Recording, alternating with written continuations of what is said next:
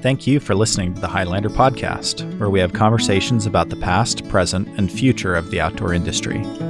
Thanks to Utah State University's Outdoor Product Design and Development program for making it possible and for training the future product leaders of the outdoor industry. Learn more about the program at opdd.usu.edu.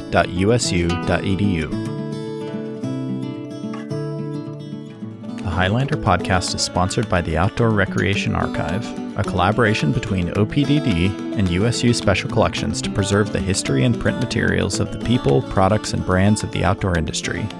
Follow the archive at Outdoor Rec Archive on Instagram. The Highlander Podcast is sponsored by the Utah Outdoor Association, a business association focused on elevating Utah's outdoor industry through educational programming and events. Their membership consists of Utah's outdoor manufacturers, retailers, outfitters, and guides. Member benefits include networking opportunities, recruitment of talent, and brand promotion. More information about volunteering and membership is available at utahoutdoor.org. On this episode of our History of Gear series, we talk with Jack Kirkham, son of Arthur Jack Kirkham, inventor of the Springbar tent. We talk about the history of the oldest tent maker in Utah and the resurgence in interest in heritage, USA-made outdoor gear. So welcome back, everyone. This is Chase, and joining me today is Jack Kirkham, president and owner of Kirkham's Outdoor Products. And I should say, AAA tent and awning, the Springbar tent. Thanks for joining me. I appreciate you taking some time to be here. This is especially fun for me. I mentioned this to you off air, but a lot of the conversations that we've had doing these oral histories, they're about companies outside of Utah. And I've had some great interactions with products, some of the products from some of these outdoor brands, but I feel especially an attachment to Springbar. And I told you a little bit off air, I was able to see my dad the other day, and he got his first tent in the early 70s when he was 14. His dad bought him a Springbar tent, and it was the Scouter. And we were able to set that up together the other day, as well as another Springbar that he got in the 90s that I slept in, going camping all the time. And so I have this attachment to Springbar tents, and it's kind of fun to see the print on the Scouter, the older model that still has AAA tent and awning printed on it. And we'll kind of get into the history of the company, but sure. It's fun for me to be able to talk to you about these products that I have an attachment to, and especially Kirkham's and AAA tent and awning, and Springbar, all of these names kind of as one company, being really one of the oldest outdoor companies in the state. I think Browning holds that, right? Browning's kind of the oldest. Probably, yeah. But more on the firearm side, right? But I would have to say that AAA or Kirkham's is the oldest kind of traditional outdoor brand in the state. Is that safe to say? I think that is safe to say. I mean, because any of the others, around the time of AAA, there could have somebody like Wolf Sporting Goods, but very, very largely hunt and fish, and not really, I don't see the very handful of companies maybe back in the 50s that were around. Probably, I wouldn't see those as outdoor companies. More like I said, hunt and fish. So right, yeah, and more retailers, right? Not making their own products necessarily. Oh yeah. No, as far as manufacturing, yeah, we definitely would be the oldest, I think. Right. Well, and for you, we're going to get into the history, but you're part of this larger family legacy. How does that feel to be part of a family legacy, of outdoor product makers? We'll get into that question. Maybe that's a good place to kind of wrap up the conversation. But no problem. Sure. Maybe we can peel back the curtain a little bit and go back in time, 1944. So Arthur Jack Kirkham purchases AAA tent and awning in downtown Salt Lake City. Right. But, can you tell us a little bit about Arthur, his background, how he got into, what led him to this decision of buying a tent and awning company in Salt Lake? Yeah. Who would do that? Yeah. Yeah. And so Arthur Jack Kirkham, was my dad. For the record, he went by Jack. So, yeah. So anybody could refer to him as Jack. If he used to joke around, if somebody called and asked for Arthur, like, don't ever take the call because they don't know me. Yeah. So, but I would say that, trying to be as concise as I can, my dad just always had an interest in art, in drafting. He liked he liked laying things out. He liked from his high school days, he liked anything art related. And so that was just kind of a genetic thing, I guess. And when he was a teenager, I believe it was his uncle, had a tent and awning company. It wasn't AAA. It was actually a different company called Spear Tent and Awning Company.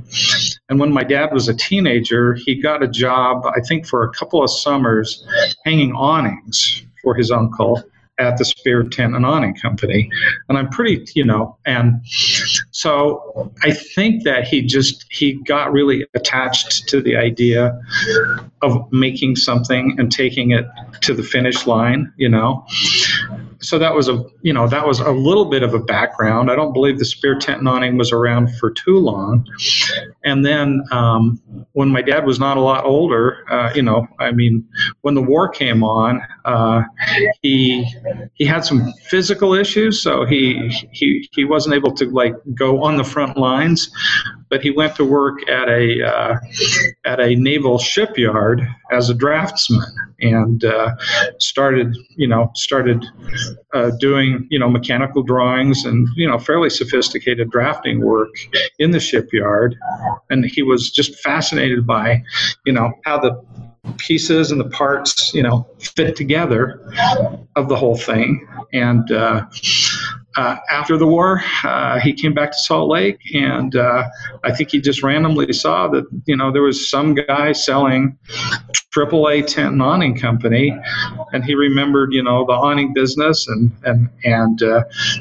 they had a few sewing machines, and I don't know, he was just taken by the idea of taking a piece of fabric, cutting it up and making it into something, and then finishing it. I just think he loved the idea, just that feeling of fulfillment. And so he made the guy an offer on the business. I think he bought it for $5,000, as far from what I recall. And he used to joke that he was so wet behind the ears, really didn't know anything to speak of. He used to joke that he thought the guy was really selling it so he could buy it back at a cheaper price, because he thought my dad would just totally fail, But he didn't. So anyway, that's kind of the start of it. How old was your dad at that time to be buying a company like this? Well, let's see. That's a great question. I don't know. He was probably maybe like 30 years old, something like that. Okay. Yeah. Pretty young. Where did he learn how to do this drafting? Did he go to some kind of formal? Did he have some formal education and to pick up that skill? Or? I think he took a couple classes in high school. He never went to college. Took a couple classes in high school, and then he bought books and mostly self-taught. He was a smart guy. Well, it seems like school at that time, there was a lot of focus on the technical education, right? Like learning these hands-on skills still at that time, right? I think there was a lot more of that, and so I think it was pretty much in high school and self-taught, and then I know even from the stuff I have from his estate, he had a bunch of books about how to do drafting and how to do mechanical drawing and architectural stuff. So he had a real interest in all that. Well, what was, I guess, what was the state of, well, I guess before we get into the outdoor business, I guess when he was, buying this company, do you happen to know if his intention was to just keep making, I'm assuming, more commercial awnings? Was this more for businesses that needed an awning in front of their house? What kind of products were they making? Well, awnings were actually, a pretty substantial part of the business at the time, and it was probably kind of a split between commercial and residential, and honestly, a lot of the, a lot of the requirement for awnings was just really because there wasn't air conditioning, at the time. So that's, nowadays, awnings are, they're commercial, they're kind of design driven. Nobody needs them to cool a building down, but so it was really driven by, just like keeping the sun off the windows. And I know one of his first big jobs was, and I don't know what they call it now, but it was called the Hotel Utah, and pretty substantial thing at the time. I don't know, I think it was, maybe 12, 13, 14 story building. And I don't know, he did like 50, 60 awnings just for all the individual windows on the rooms. So other products were really more kind of almost agricultural, there was a lot of business from, like cattle people, sheep herders, and a lot of those, a lot of the business was for, a lot of it was for, like wall tents, the big traditional white wall tents, and what they used to call, sheep herder tents, which was kind of a teepee style, like a pyramid tent, and then sold a lot of tarps, because a lot of the trucks at that time weren't enclosed, and so they used to sell a lot of tarps just for truckers to, throw over their loads. So it was kind of that, and I think his desire at the time, I think he just wanted to, stay in business, not go broke, and he enjoyed it doing a lot. I don't know if he had a long-term vision at the time, to be honest. He just liked doing it. Yeah, that was kind of my next question is, did he have a passion for the outdoors, or did he have a connection to that, or did he was just more interested in the challenge of the product itself, and then the company naturally evolved into more of an outdoor business? I think what you just said, the latter. I think he was really kind of fascinated by working with fabrics, and again, taking something from start to finish, improving products. I think I don't think he had an outdoor passion maybe the same way I always have, because to him, coming from the Depression, a lot of people didn't really want to go camping. They wanted to have a house, that was comfortable, and, maybe a refrigerator, Right. Yeah. And so camping was not always, really a glamorous thing to a lot of people. Right. So I think he first liked the products, then he liked the business. After that kind of, after a period of time, he came to, own a decent sized little piece of property up by the Woodland area, where we had, like a summer home, and he spent a lot of time up and being outdoors. He did like to fish a little bit, so he did love the outdoors, but I don't think in maybe the same way that, kind of the outdoor enthusiasts did. So. Right. Well, I wonder if that influences the brand and the product that would develop, right? The tent that we think of, the Spring Bar, it seems like it kind of grew out of more of a workwear focus, right? It's like you're talking about people who are sheep herders, right? Or people who are hauling stuff in the back of a truck, or it seems more like workwear rather than, not workwear, but there's more of a focus on work rather than recreation, which I imagine kind of there's a thread there as the company evolves. it kind of started with the basic products, and then the public began to kind of ask and demand for better things that related to recreation. And my dad just loved any challenge of doing something better, and frankly making people happy. So right. So when did I guess there's kind of a large period of time between 1944 and 61, right, when the spring bar, is invented or launches. Sure. What are some of the other milestones during that time? What was was he just kind of making products, responding to what people needed or were asking for? Are there any other like kind of key steps between the creation of that iconic product and really the company starting? Well, I mean, the spring bar tent really was definitely kind of a launch. I would say in between that time, he just did a lot of, I think he became known as a person that just did everything probably a little bit better, and put a lot of focus on customers, a lot of focus on quality.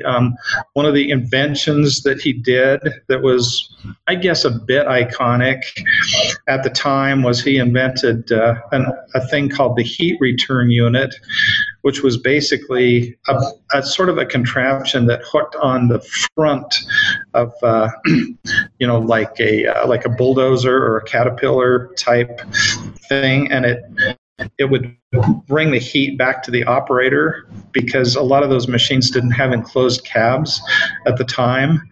And so he actually invented that and patented that, and sold a whole bunch of them, I mean, and it was kind of out there a little bit as far as anything to do with outdoors or whatever, but it did relate to, kind of the commercial industry and the sewing and working with a lot of those customers. So, but I think, a lot of it was just kind of just passionately wanting to do just better.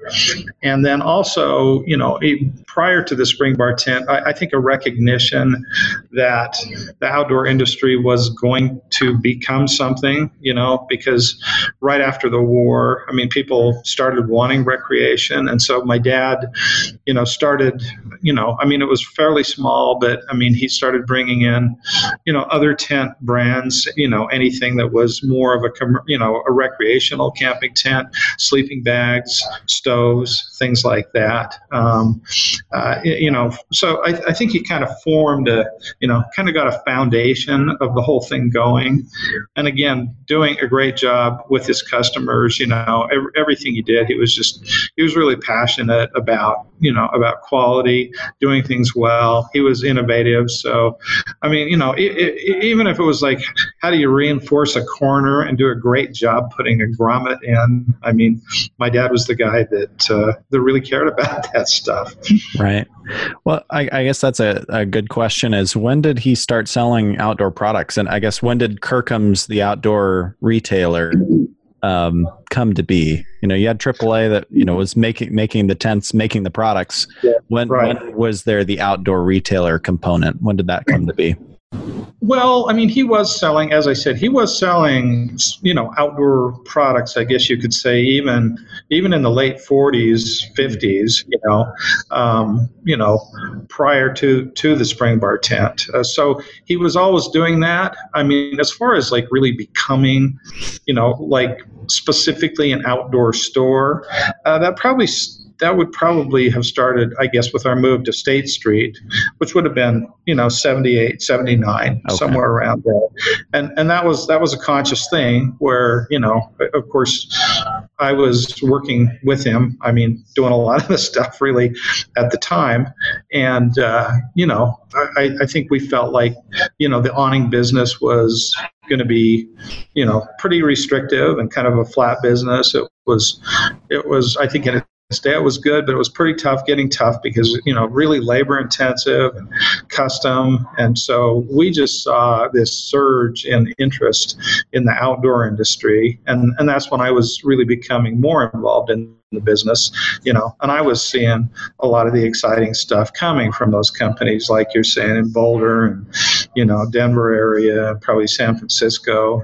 I was kind of excited about that, the backpacking, all that. And so we decided when we moved in 79, that we were going to have like a big showroom and start carrying that stuff. So, it definitely was kind of small to start out with, and then, got a lot bigger as time went on. Do you happen to know what some of the other outdoor brands at the time in Utah could have been? I've told you, I've been really interested in trying to track down, the history is really well documented around other hotspots of gear around the country: Denver, Boulder, Seattle, San Francisco.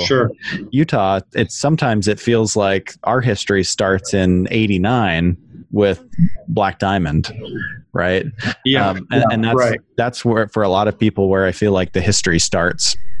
But it should be traced back to Browning in the late 1800s, and then more on the camping side with you all, right, in 44. But the history is a little fuzzy. It seems like there's got to be a few companies that fell through the cracks, or the history is not documented. Do you happen to know of other companies, even retailers that were functioning in those early days, in the 40s, 50s, 60s? Well, yeah, I really, honestly, I don't recall any manufacturing companies, back in those days, Utah manufacturing companies. I just don't. There might have been a little handful here and there, but they would have been way, way, way small. So, it would be more retailers. The more notable one would have been, there was a company called Wolf's Sporting Goods, which I guess, I remember they, when we started selling more outdoor related stuff, I think they kind of saw us as being sort of the upstart company, and, like, what are these guys doing? Who do they think they are? So there would have been Wolf Sporting Goods, and then, of course, like Smith & Edwards, but Smith & Edwards is such a diverse bunch of stuff. And more army surplus, right? Which is where a lot of kind of outdoor companies started, right? Right. Yeah. Those are the only two that really come to mind, to be honest with you. And they were both retailers, but as far as an actual manufacturer, man, I don't know anybody else. You might be right. Other than us, it might have been somebody like Black Diamond. Interesting. Well, it's something that I'm trying to dig into a little bit more, and trying to find some of that lost history if it is out there. I'll do the same if I come across anything. And some of what I've been digging into is, outdoor brands usually follow the outdoor enthusiasts, right? So I've really been digging into the Wasatch Mountain Club, which has been around for over 100 years, right? The Wasatch Mountain Club was functioning, really 1920s till now. And it seems like a lot of those brands usually follow the people who are up in the mountains and actively playing and getting up there. And so I've actually been digging through their records a little bit to try to find, okay, is there any mention of someone from this group who ended up starting a company, right? And it's, there's a lot of records to look through, but I'm still looking. But I think Wolf's is one of the sporting goods stores that pops up, in some of the newsletters that I've read from that group. But so it'll take some digging, but so kind of back to Spring Bar. Do you know some of the origins of that product, kind of where that idea came from, the unique, frame system? Do you know where some of that came from, the inspiration, or? Well, I think and my dad and I, of course, talked about this a lot, but I think the inspiration really came from AAA starting to sell recreational tents, and the recreational tents that were largely available at that time were what we would call a cabin style tent, which would be kind of like 3 ridge poles supported by 6 upright poles, sort of a, kind of a little friendlier version of a traditional wall tent. And so that's all that was available. And we carried those. And I think the inspiration came from my dad talking to customers who constantly said, these things are really hard to set up. I hate setting these up. They're really a bummer, and it would sure be nice if there was something easier to set up. And, my dad he could not pass anything up like that. He couldn't pass up the challenge. And so according to him, he just kept hearing this. And I mean, it sounds kind of goofy, but I mean, it's almost like, I don't know, I think he processed a lot of this, processed it over, who knows, a year, 2 years, 3 years. And I mean, he said he just kind of literally sat down at a table and drew this picture of an idea.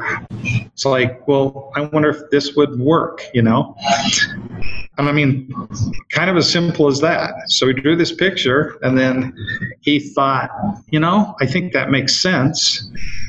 And so he had somebody build one.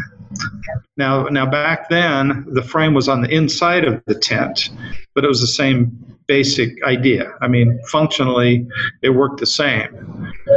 So he had somebody build one, and I remember he was working with, a factory guy who was with us for probably 60 years, and I think one other, person at the time.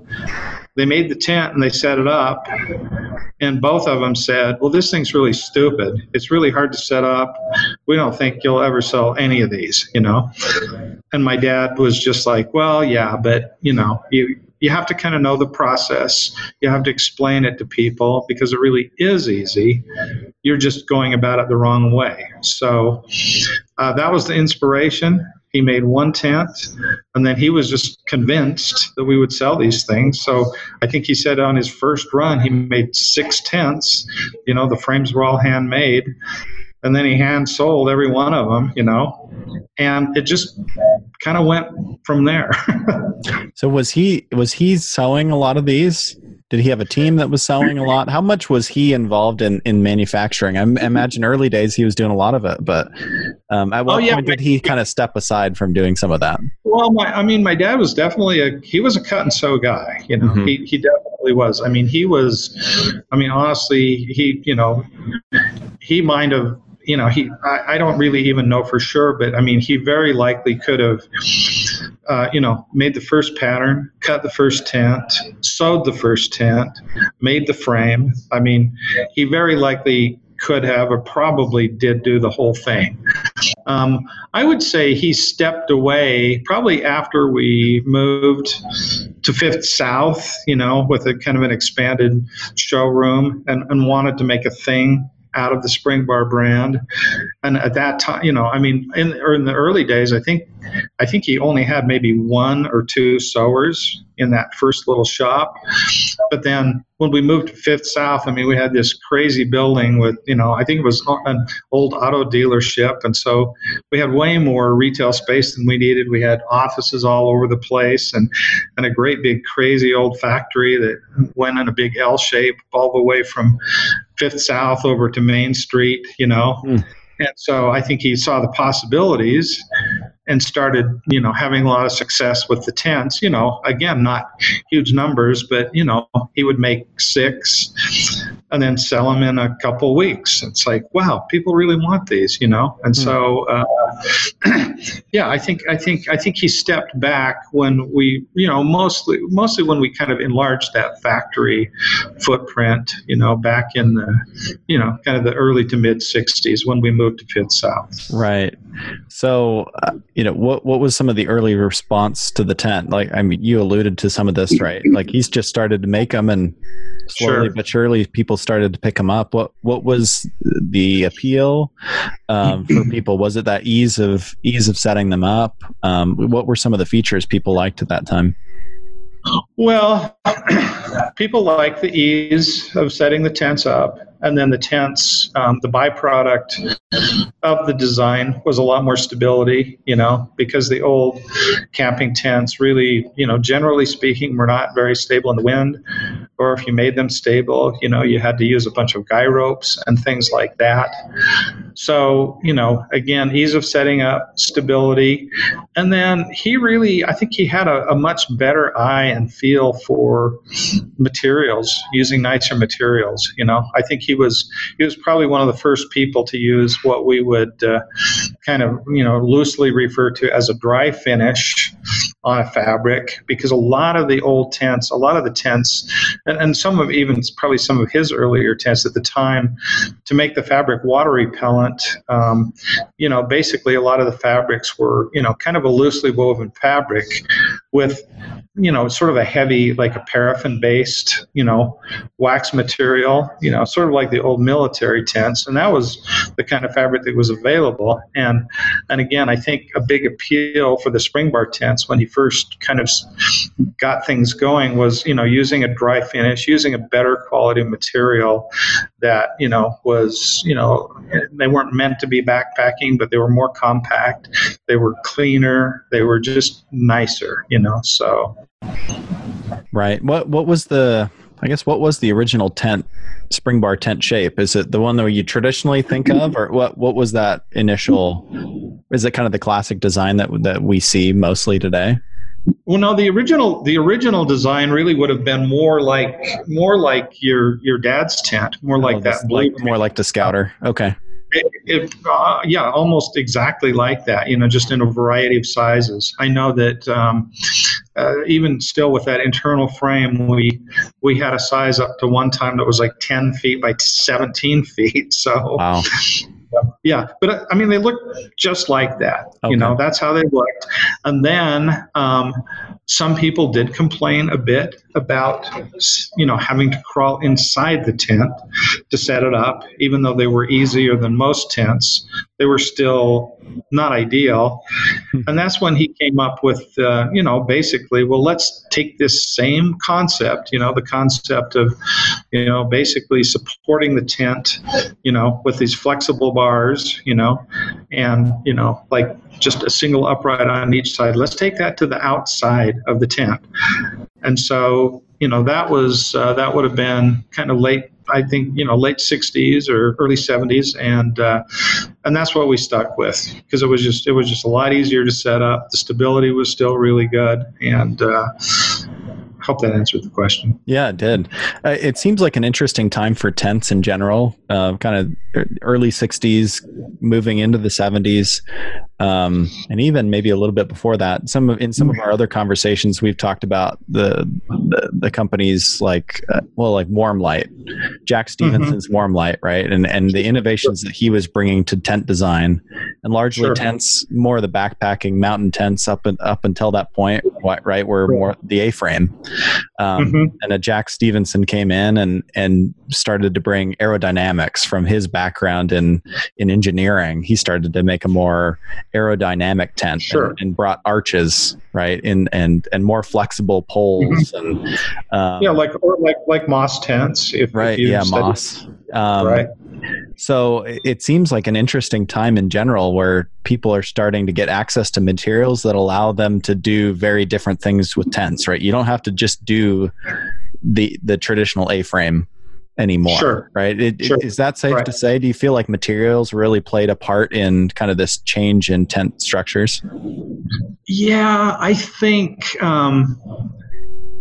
it was kind of a combination. I agree that the aspect of materials really facilitated that, but there was, for whatever reasons, have to go to your, some other department at the university to figure that out. But I mean, there was this big thing about back to nature, I mean, people, that was driving a lot of recreation. And I think there was just this feeling that, well, if we're going to get back to nature, we have to get far away, and if we have to get far away, it has to be lightweight materials, and if we're going to get far away, we have to make sure these tents don't fall down, and they're more comfortable, So I think, I think the back to nature thing, and I mean, really, it was a huge kind of craze trend, the whole backpacking thing. I think it just really drove so much of that design stuff. It was just rampant, and we started working with a lot of that at Kirkham's AAA, and that's something you wouldn't want to forget in the history, because we made and sold a ton of lightweight tents. I mean, and there was definitely a period of time where we probably sold more tents, made out of nylon synthetic materials than canvas materials. So we're kind of part of that whole deal. Yeah. And how, it sounds like there was definitely a boom there. It seems like we're going to fast forward a little bit. Springbar's kind of come back to its roots, right? Moving back to the canvas and away from the nylons. Right. And it was kind of funny, I sent you those pictures, right? We've got the Scouter from the 70s and the nylon. I'm not sure the name of the model from the 90s that we had there.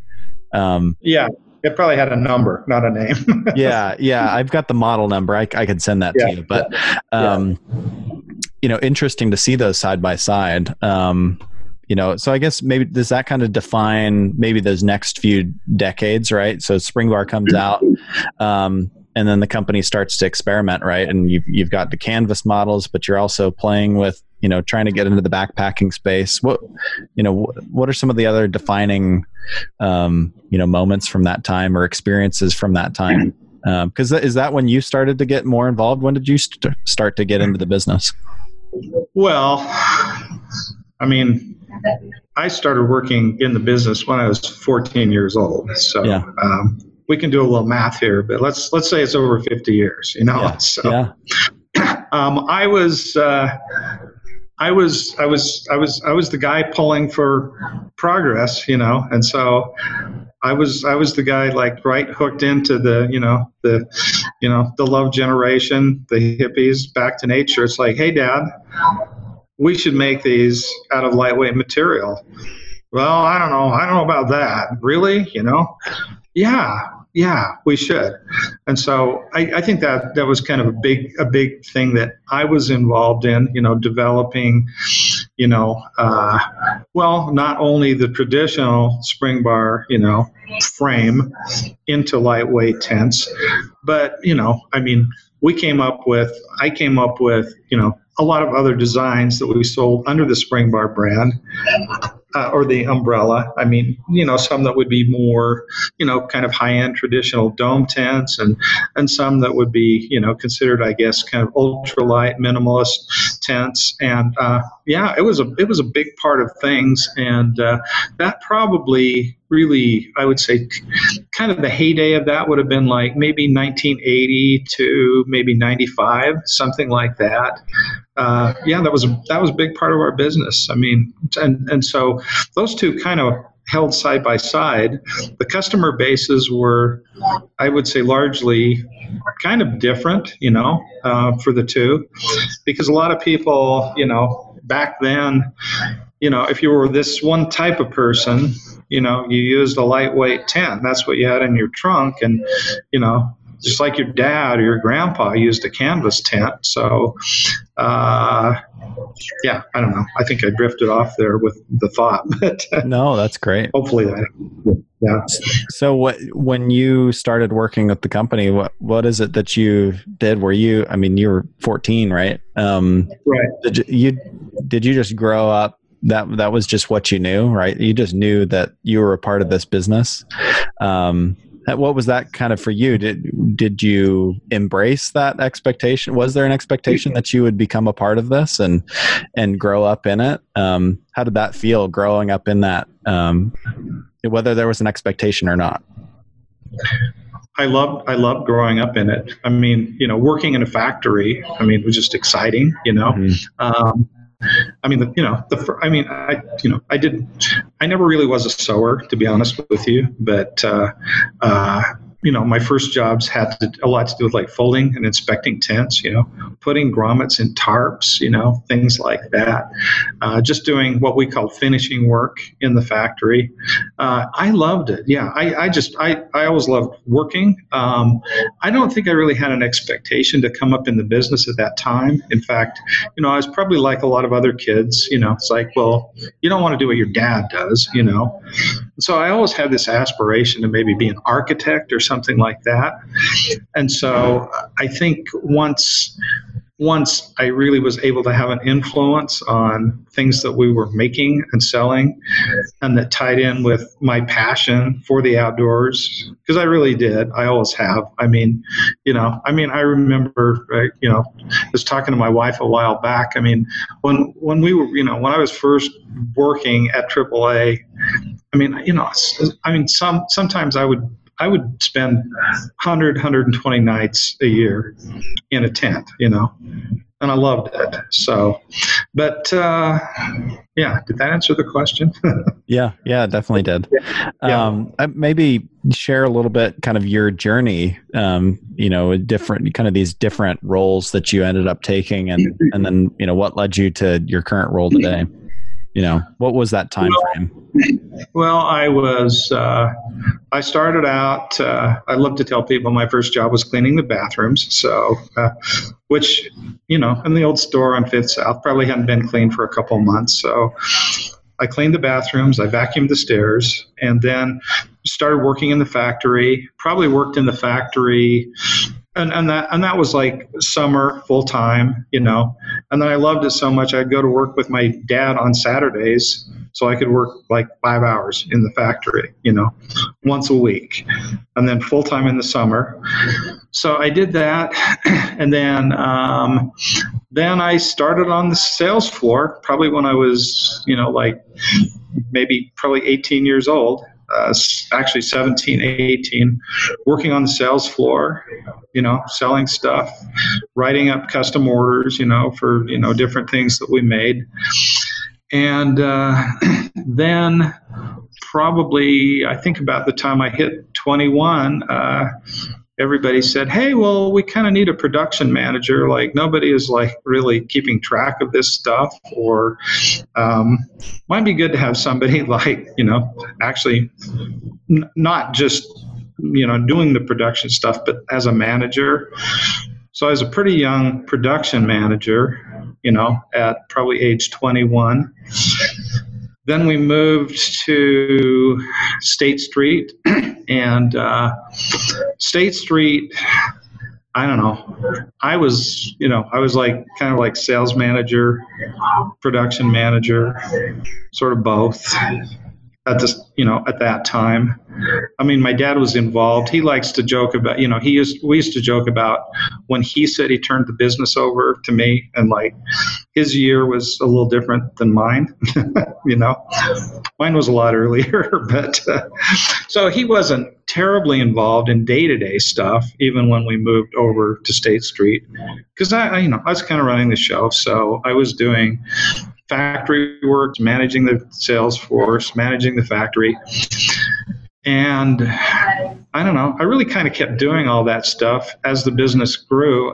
I just, ended up delegating more of that stuff, So for example, the retail team, we finally ended up with, like an actual retail manager, and so, the retail manager would report to me, and then we would have, a production manager who would report to me. So I guess we got a little more like a real business, but I always, I just always kept a hand in all that stuff. And actually, right up to the time that we moved away from State Street, I was still doing a lot of the buying because I just loved the products and that. So, but then, so I don't know if you know much about the recent history, but Pace and Dwell bought the Spring Bar brand.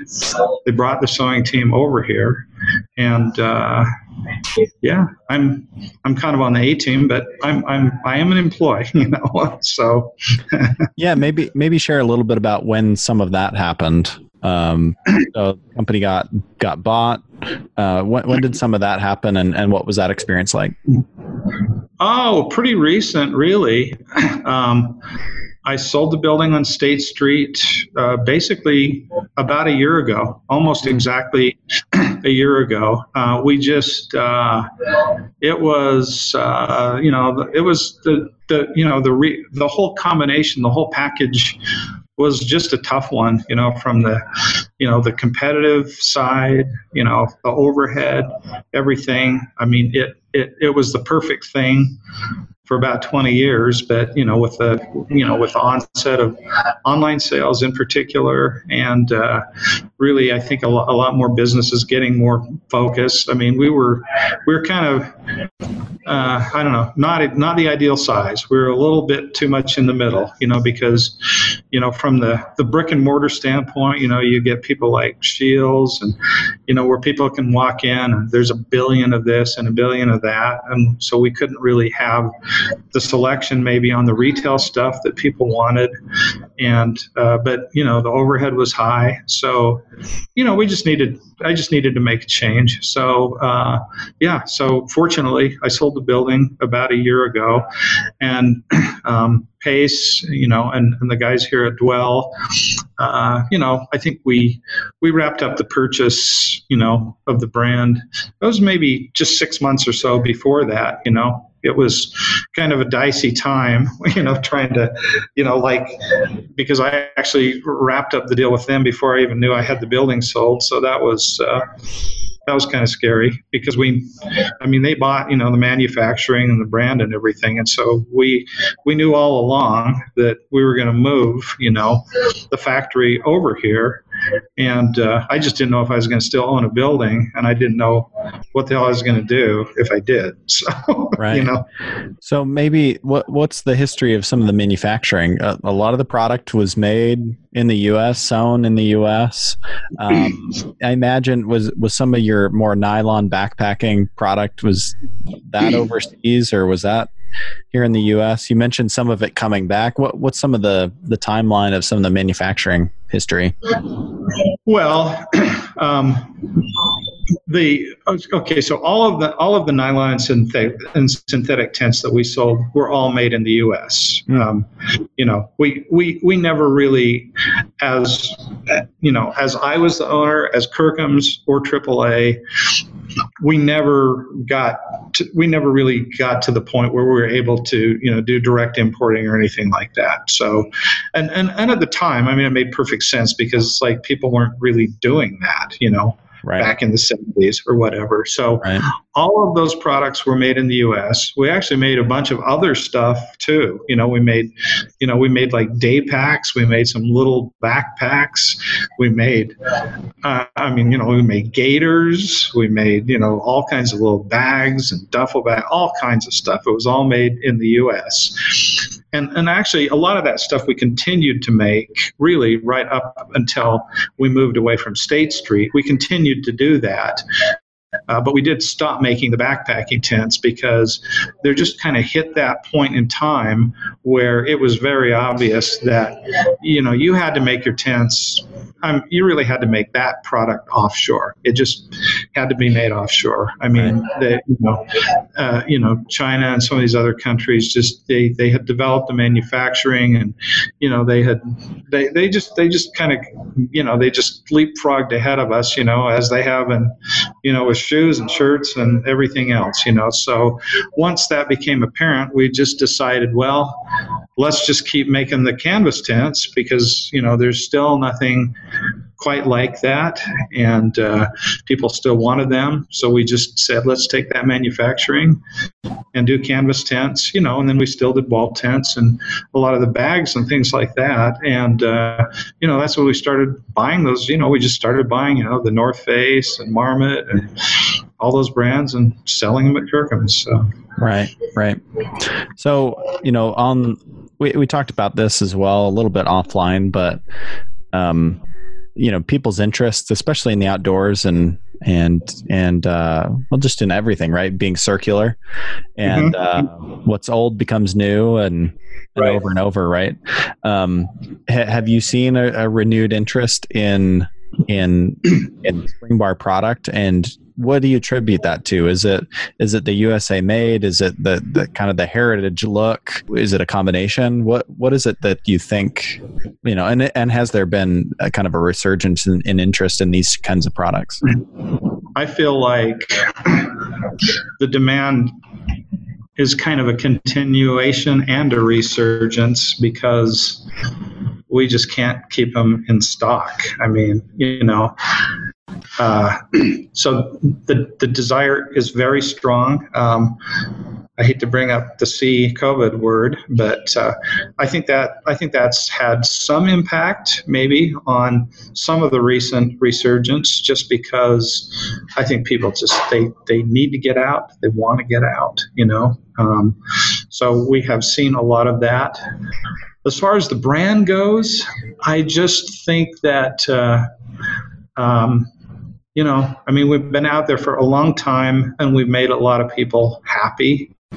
And so I think people, to answer your question, I think there's kind of a trend for people to maybe want to buy less stuff, not buy stuff so often, but maybe buy something that is more lasting, and I don't know what drives that. It's hard to say. Maybe that's just a cyclical thing, but maybe it's the fact that, for so many years, so much stuff was so disposable, and I won't bring any brands up, but like companies that, where you can, people, they buy a new wardrobe every month, because they can afford that. But the stuff shrinks and it doesn't work very well and it's kind of disposable. And so there's been a lot of that out there, or people, you can buy a great big huge dome tent at some place for $99. And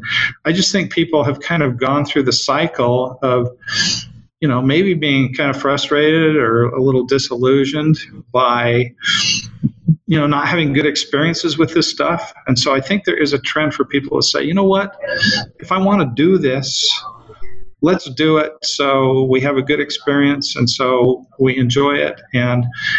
And so I think they kind of think of our brand just because we've kind of been doing that all along, that's kind of part of the heritage is, we're not perfect and I'm sure we've made a few people unhappy, but for the most part, the reputation is that this stuff works. And so I think people now, maybe more than ever want things that work, as opposed to just a thing. And there's always going to be those people, there's going to be like, oh man, I have to go camping on this thing and for 3 nights and, they'll go to a discount place and, buy a thing that they can sleep in for 3 nights and then they're done with it. But people just want more than that. So. Right. It seems like there's also kind of this inherent, like underlying sustainability story to the brand too, right? Where it's made in the US. So you're not having to buy something that's, being put on a boat and being shipped over and, but at the same time, it's more sustainable because it's going to last longer. And I think it's really interesting. We've talked about it a lot, but I think the aspect of made in USA, it's a little complicated, because I think there's a segment of people. They probably can't explain it. It's just like, that's what I want. And they maybe can't explain it.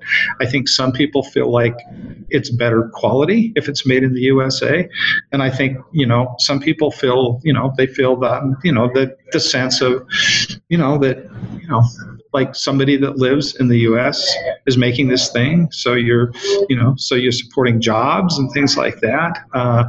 It's a bit complicated, but overall, there just seems to be a tremendous interest in it. Right. Well, if people haven't seen, I'm going to push them to your website. It's just the springbar.com website. That video that you have playing on there is great, just to see the factory floor that you've got, sewing floor that you have. It's beautifully shot, and I think it really emphasizes the craftsmanship. Sure. I love seeing the faces of the people that are sewing. Seeing those close-up shots of them doing these things and putting these products together. I think it really brings back that idea that just this level of craftsmanship, right? Well, yeah, and also, and maybe to a certain extent, just the fact that you're really connecting with somebody. Like there is somebody like behind that door, like really doing this, and I know who they are, and maybe I have some idea of where they live, and they probably have a family. I think people I think a lot of people like that idea too. So. Yeah, no, absolutely. Well, that was really well done. We'll add a link to that in the description for this episode. But where do you see the future? I know the company's been bought. What do you kind of see as the future of Spring Bar and the company in general moving into the future? I guess what gets you out of bed? What excites you about what's coming next for the company? Well, hopefully I'll be around here for quite a while, so my plan is to be involved, and I'm involved full time right now. So, I'm not just a guy like, with an office. So I'm very involved in, product development and, the whole production side of things. What do I see? Well, I guess number one, this doesn't sound too exotic, but first and foremost, we just got to try to figure out how to make more stuff, because the demand is just totally outstripping the supply. So a big part of our future will be, to get more sewers and to try to, streamline the production process, see if we can figure out what the bottlenecks are, make things more efficiently, and make more things again to fill the demand. So that's a big thing. We are cautiously working on, some new product ideas. I don't want to be too specific about them, but I think what we'll do is I'll be working on new products, and we won't see maybe so many products, but the products that we roll out will be kind of more meaningful, and more, hopefully kind of more iconic. That's what I'm seeing. That's exciting. Oh, that's great. Yeah. And then we should mention, Jack passed away in 2008. What do you think? I'm sure you had a lot of conversations with him about the company, the direction. What do you feel like? Did he ever share with you kind of how he felt about the company, about his legacy, about his place in kind of the history of the industry? Maybe not in those terms, but is there anything that like that you were able to talk with him about? Oh yeah, I mean, we talked about everything. I think that he just really wanted to make good stuff. He wanted to make good stuff, and he always wanted to make it better. And he really, really just passionately cared about people having a good experience. I mean, it just really meant a lot to him, so I think as he got a little bit older and, had a chance to, maybe drive around a few campgrounds. I mean, if he, I remember, they would, wow, we went to a campground up in the Uintas, and there were 3 Spring Bar tents up there, and I think that was a visceral thing for him. I mean, he just loved the idea that, I made those people happy. They're having a better experience than somebody else, and that was a real thing to him, and I definitely I kind of caught that bug. Yeah, well, but yeah. And kind of an aside to that, I mean, he really, not to overstate it or, he really cared a lot about his employees. So I think the fact that, he used to say, probably like a lot of old guys say, like I've said, I never missed a payroll, and always treated people fair, and so that was very important to him. But I think the tent part of it was really just making things that work for people, always, whether it was just some little detail, always improving, always thinking progressively, not just saying, well, yeah, people want these, and so this is good enough. Always thinking ahead, improving, making people happy, and, just making good quality. That's great. That's a great legacy. And a few of those things that you mentioned, like, are felt by people like me who still get to enjoy, even some of the products that were made 50 years ago, right? They're still holding up. So he's definitely kept that promise of making good stuff, right? Absolutely. Still kicking. And even though, we had to, have a few things repaired or replaced, they're still going strong, right? That's right. Which is great.